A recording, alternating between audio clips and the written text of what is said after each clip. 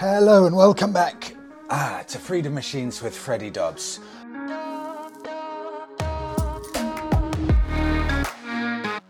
Apologies, that is the first time in a very long time that I've actually missed a week doing a podcast episode. I have been, for the past 6 days, on the road. Left at 8 a.m. on Thursday the 12th, and we got back at midnight, or 10 to midnight, on Wednesday the 18th. That is 8 hours short of a whole week on the road. So we left from Tenerife, we packed up the Fiat, put the trailer on the back of it. Fiat now, just to give you an idea, the little Fiat 500, 2009 model, 190,000 miles on the clock, pulling a 300 kilo trailer all the way effectively from Africa, from Tenerife, ferry from Tenerife to Africa, ferry from Tenerife to mainland Spain, which took 32 hours, then drove the whole way through Spain, the whole way through France, ferry from northern France to the UK. About 2,500 miles covered, including land and sea, and actually on land it was 1,690 miles covered in the Fiat without a hiccup, and that has confirmed in my mind mileage is meaningless, completely meaningless. If you're looking at a motorbike or a car, it doesn't matter. Forget about the mileage. I have never ever had a problem age-related or mileage-related with any vehicle I've ever owned. My past 3 vehicles now, the Fiat 500 with 190,000 miles on the clock, the most reliable car I have ever owned. The car I had before that was a Jaguar XK with 157,000 miles on the clock, absolutely rock solid. And the car I had before that was the second most reliable car I've ever owned, and that was a 1999 Honda Accord with 167,000 miles on the clock. The least reliable car that I have ever owned by a huge distance was a smart car from 2009 with 33,000 miles on the clock, and it was so unreliable it ended up having to be an uneconomical repair, and they had to write the car off because the engine was so badly destroyed, just because it was a diesel car being driven in the city, and it was written off with 33,000 miles on the clock. Not because I'd crashed it, but because the engine was so far gone it was an uneconomical repair. So there we go. I've got out what I wanted to say. Mileage is meaningless. Go out there. It's biking season. Go and grab a bargain.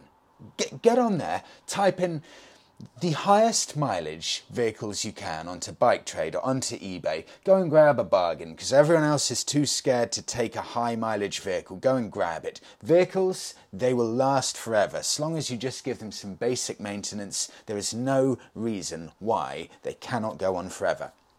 Okay, right. Oh, I've said it. Okay, I wanted to get onto 2 things first that have been delayed by about a week because I've been badly organised while travelling. Let me see which one I'm going to do first. Okay, here we go.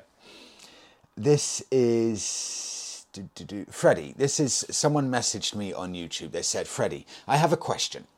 With the new and up-and-coming neo-retro/classically styled bikes that are being developed, would it make sense to look at these old gems of motorcycles, or would it be wiser to get the new iterations of the classically styled bikes? In terms of reliability, the newer ones win, of course, but there is something magical about these 30 to 40-year-old bikes that would make you choose getting one over a Goodsey or a Triumph or a Royal Enfield. I would love to hear this topic discussed in either a video or your podcast. Cheers, Oliver. So, the question: a brand new modern classic bike or a genuine classic bike, 30 to 40 years old? And Oliver, I can answer this, and this is just my opinion, but I can answer this crystal clear in my mind. I've ridden a few older bikes. In fact, I've had a few older bikes. I've had a 1993 Suzuki RF600. Can't believe it, but that's pretty much 30 years old now. And I had a 2002 Suzuki Bandit. Both of them were carb bikes, carburetor, not fuel injection, and both were the least reliable bikes I've ever owned, and both were a nightmarish hell when actually going out to use them, because I had those bikes when they were really my only mode of transport. They had to be the bike that would start every evening to get me to work I worked at B&Q at the time, which is kind of a warehouse type shop where you can buy building goods. And the one criteria I needed from my Suzuki RF600 at the time was it had to be able to start and it had to be able to get me to work. And unfortunately, it couldn't do either of those things. It was at best a 50-50 gamble if it would actually start in the winter months. And even in the summer months, it wasn't perfect. Either the battery would have died, or because it's carb, these carb bikes, they're lovely and characterful, but they are difficult to get going if they don't want to start. I remember so many times going downstairs, all of my biking gear on, about to head off for my 8 p.m. start at my job at the time, and the bike wouldn't start. And then I'd have to jump on the bike and run it down a hill like I was on a bobsleigh, jump on it and hope I could jump start it. If it didn't work the first time, I'd then have to push it all the way back up to the top of the hill, losing about a kilo in sweat every time, just praying that it would start on the third or fourth attempt. By the time I'd got on it, I was shaking so much through adrenaline and sweat. I'd get to work looking like I was maybe homeless, or at least hadn't had a shower in about a week. That was my Suzuki RF from 1993, my Suzuki Bandit from 2002, also a carbed bike with an old school engine. May have been a 2002, but that engine been around for ages. And that was equally unreliable. I remember Monica waving me off as I would get onto this bike, and she would know deep down that it would be a 50-50 chance at best that I would actually return home, because either the bike would have broken down or something would have fallen off it.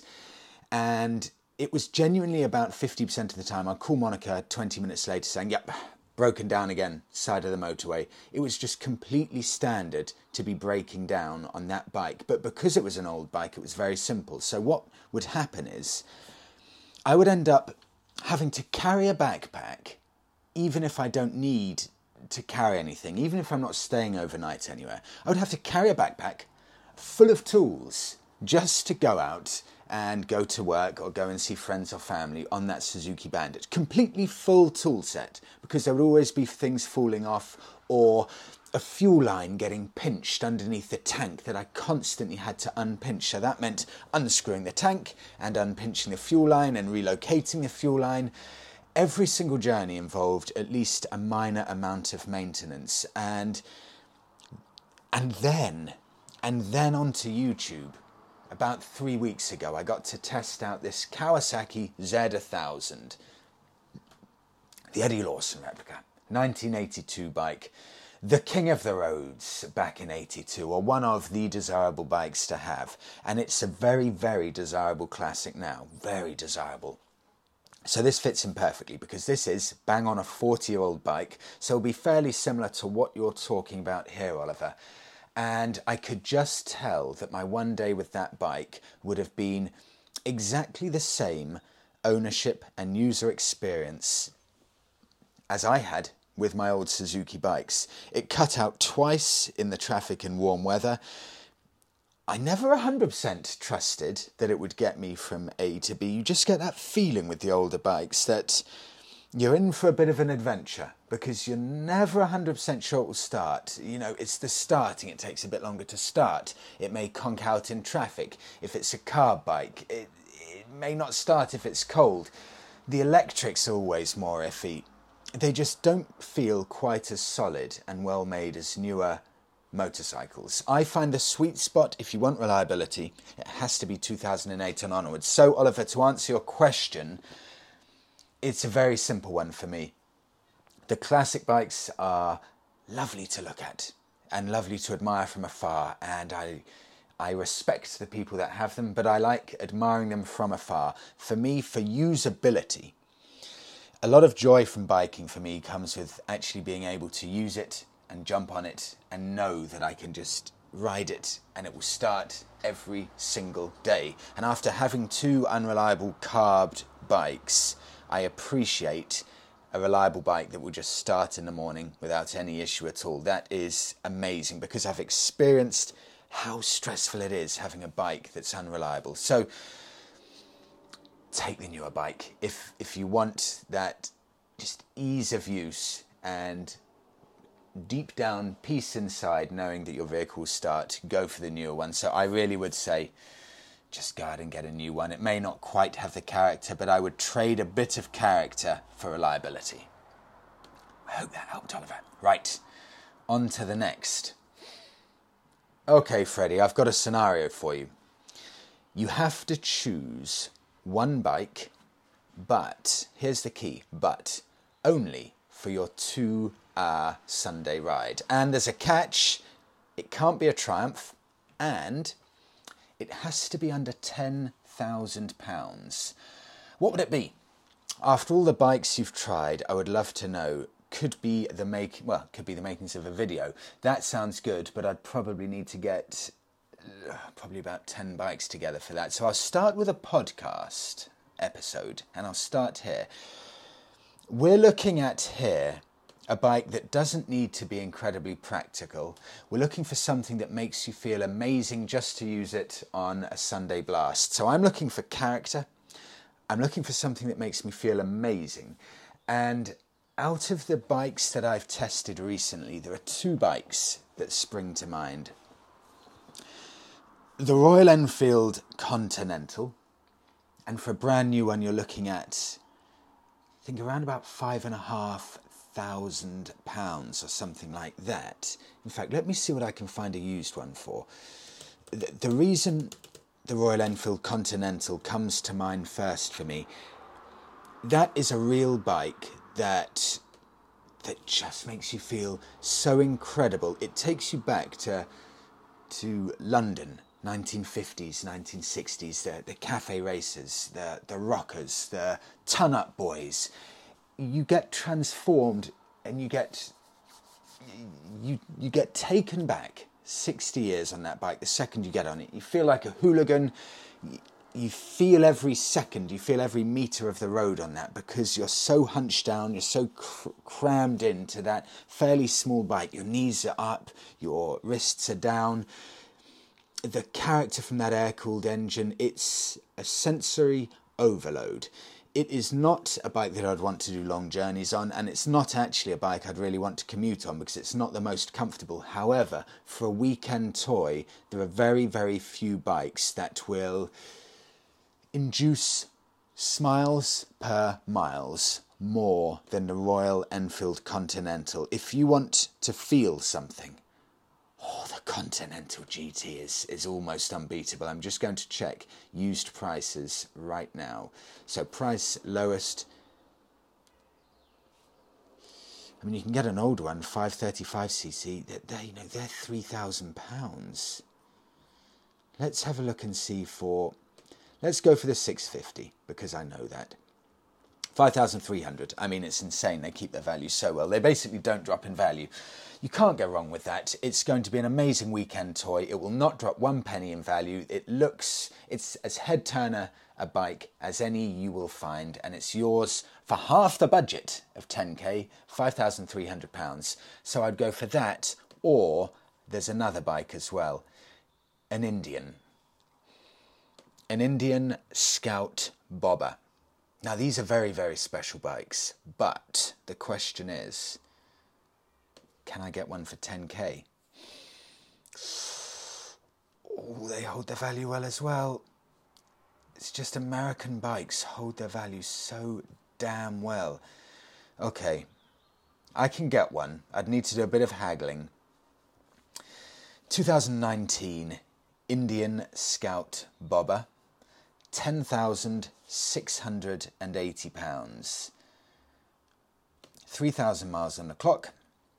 lovely brown seat, very small rear backrest, and every time I look at them, I just love them so much. It does make me think I'd quite like to own one. Those fat, chunky tyres, powerful engine, head-turning looks. I remember when I tested one of these, I was getting stopped in the street a lot with that bike.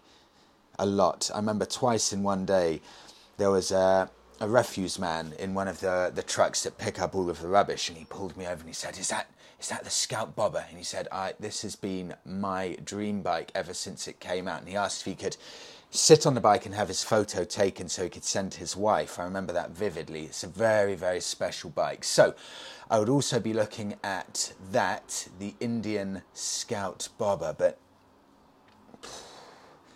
you know, these bikes hold their value so well. There's one more I want to check here. Within the £10,000 budget, I've said Royal Enfield because they're so characterful. Also have a look at the Royal Enfield. Have a look at the Classic. You get one for 4K. That as a weekend toy is incredible, although of course it's a slow bike. But if I'm looking for a real weekend toy, I cannot overlook Harley Davidson. I want to see. Let's just very quickly see what I can get. If I can get a really characterful Harley Davidson Softail. Whew. And you can. I mean, this is a good shout.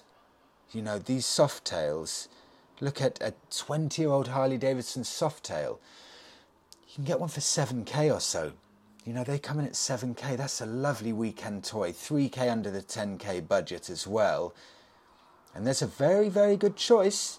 1450cc engine. I tell you what, have a look at this. £7,500, 2004 model, Harley Davidson Deuce, D-E-U-C-E. Spoked wheels, just such a beautifully classic design with a rear backrest, with a backrest, single chrome headlamp, private seller, so you're going to get the best deal possible here. Very nice example, block capitals, MOT for a year, 4 owners, 8,000 miles on the clock. I mean, it looks completely as new, 8,000 miles on the clock for such a beautiful bike. You know, I'm even tempted by that, genuinely. You know, 7.5k for what looks like an as-new Harley. Won't lose a penny in value, not 1 penny. Well, I hope that's helped. Have a look at the Harley, just type in Harley Softail, Indian Scout, and Royal Enfield Continental for characterful bikes. You will not go wrong with any of those. Okay, I move on. Now, I have to get to a story, actually, before I get on to a specific bike I wanted to talk about. I just got sent through this, and this is about cars, but it's all much of a muchness, because road trips inspire me almost more than anything else. And a road trip with a simple vehicle is one of the most inspiring things for me, because it opens up the door to everyone.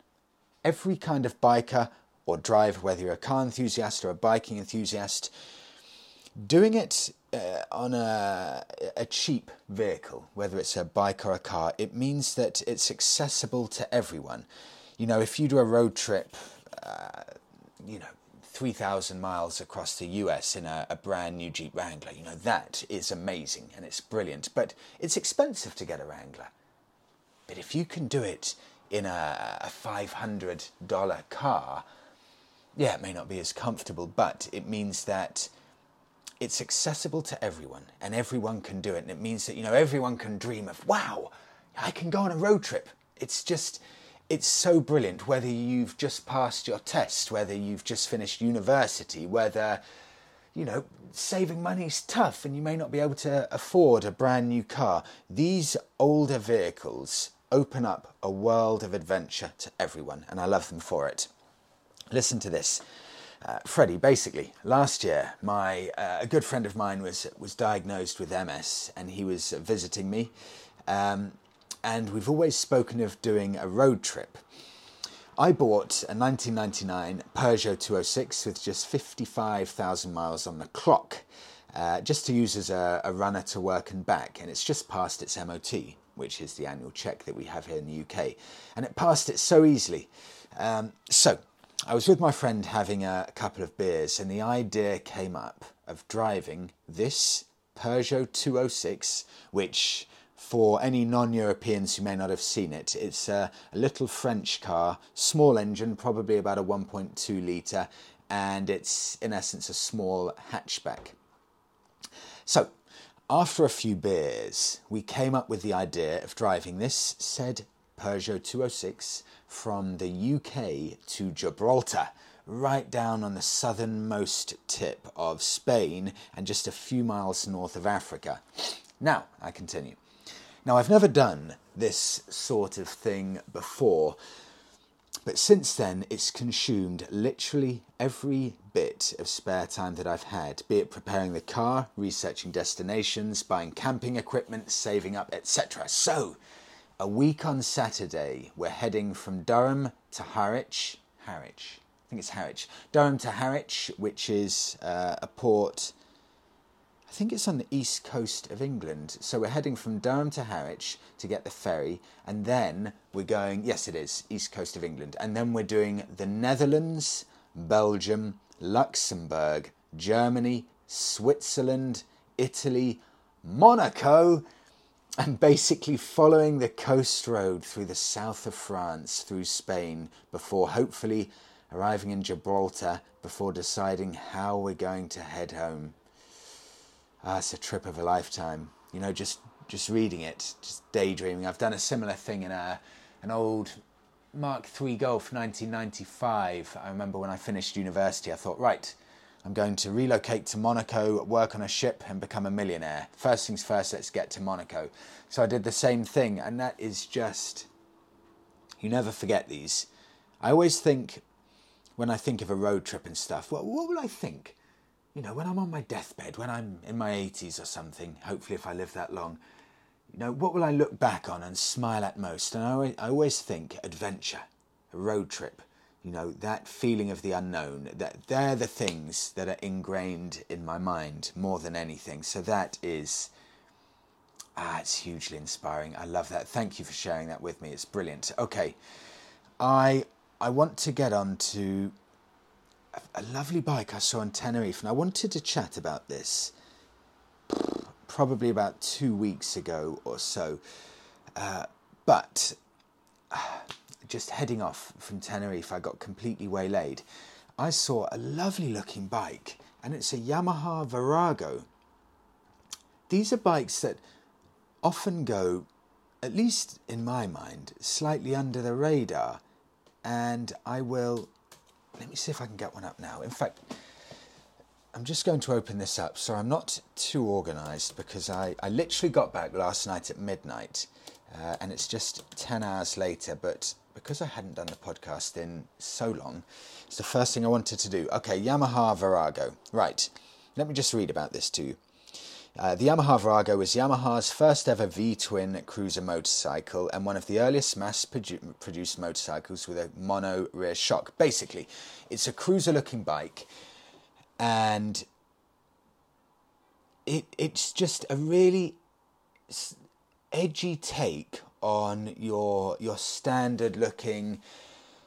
Maybe even, if you look at the Harley Davidson as the base, this is a slightly edgier, almost spicier twist to it. It's got that lovely looking V-twin engine, but it's got a really high raked tank, almost unusually high raked tank.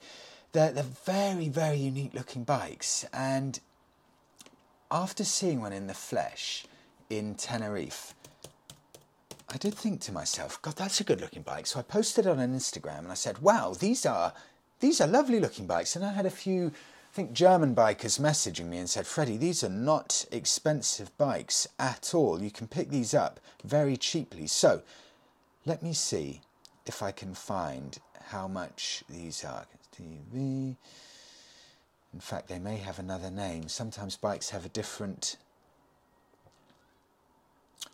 name. I think it's called the Yamaha, I'm just checking here, XV. Okay, so it will be the Yamaha XV1100 or the Yamaha XV535. I don't know why bikes do this. With a car, it's easy. You get a Jeep Wrangler. But with motorbikes, you'll often have, for example, a Yamaha Virago. And I'll be like, okay, great. Type in Yamaha Virago to Auto Trader. And then it's like, well, nope, Virago doesn't exist. And then you have to do some Googling and realise, oh, the real name is the Yamaha XV1100, which is the least catchy name I've ever heard. I don't know why they don't call it the name that they give it. They always have to have these weird code names. But anyway, Yamaha Virago, which I now know is and I've forgotten again, the XV1100 or the XV535. So they do them in 2 different engine sizes. Let's try, okay, so the XV535, there are 20 of them. And the XV1100, there are 5 of them on Auto Trader. What are we looking at price-wise? Okay. Coming at 2.5K. That is quite tempting. I'll tell you what I'll do though. I've got a funny feeling I may prefer the look of the 500cc. So if I just go back, Yamaha XV535, more common. Tell you what, I may even go for this is quite unusual for me. Usually for the cruisers I do like the bigger engines, but I would be very tempted to go for, oh, I mean, this is it. This is what this episode's all about. This is a 1994, I'm going to show you this as an example. 1994 Yamaha XV535, i.e. the Yamaha Virago. 1994 model. So it's coming up to 30 years old. It's a 535cc bike. Lovely, characterful looking V-twin engine, that raked tank. Real, just easy-going cruiser style. With a backrest and a rear rack as well. So comfortable for passengers. All in black. Looks brilliant. The price from the private seller here, £1,995. That is a brilliant looking bike, and it's got less than 20,000 miles on the clock. And have a listen to this from the owner. Yamaha Virago XV535, in great condition with less than 20,000 miles on the clock. This model is fuel efficient, so cheap to fill up, and economical to maintain. Always stays covered and has over 3 years service history available. It's a great bike that's comfortable at motorway speed and has a low seat. The next MOT is due in September. It's got a part service history. It's had 5 owners. Electric start, steering lock, shaft drive, yada, yada, yada. Oh, that's a great looking bike. It's going to cost you very little to buy at under 2K, very little to maintain. It will be very mild-mannered at 500cc, and with a low seat height, it means it can be accessible for everyone. And with that rear rack and the rear seat rest, it will mean that it's comfortable for a pillion, and also you can have lots of different storage options. That is the key to today's podcast episode. That bike can open up just the freedom of the open road. Biking season's upon us now, and for under £2,000 you can have here a tool that will take you anywhere. You want to cross Europe? Grab one of these Yamahas. You want to do a Euro trip this summer, you've got dreams of it, go and pick that up, because that is a superb looking bike for the money. Okay, right, I will. In fact, that's perfect timing. I'll end right there with that. I'll include a link to this exact bike that I was looking at, because that's got to be a brilliant bike for someone looking for some cool looking cheap 2-wheel transport. Okay, thank you so much everyone for listening to this week's episode. I will get back to my weekly podcast episodes. Have a brilliant week all, and I'll speak to you in the next one.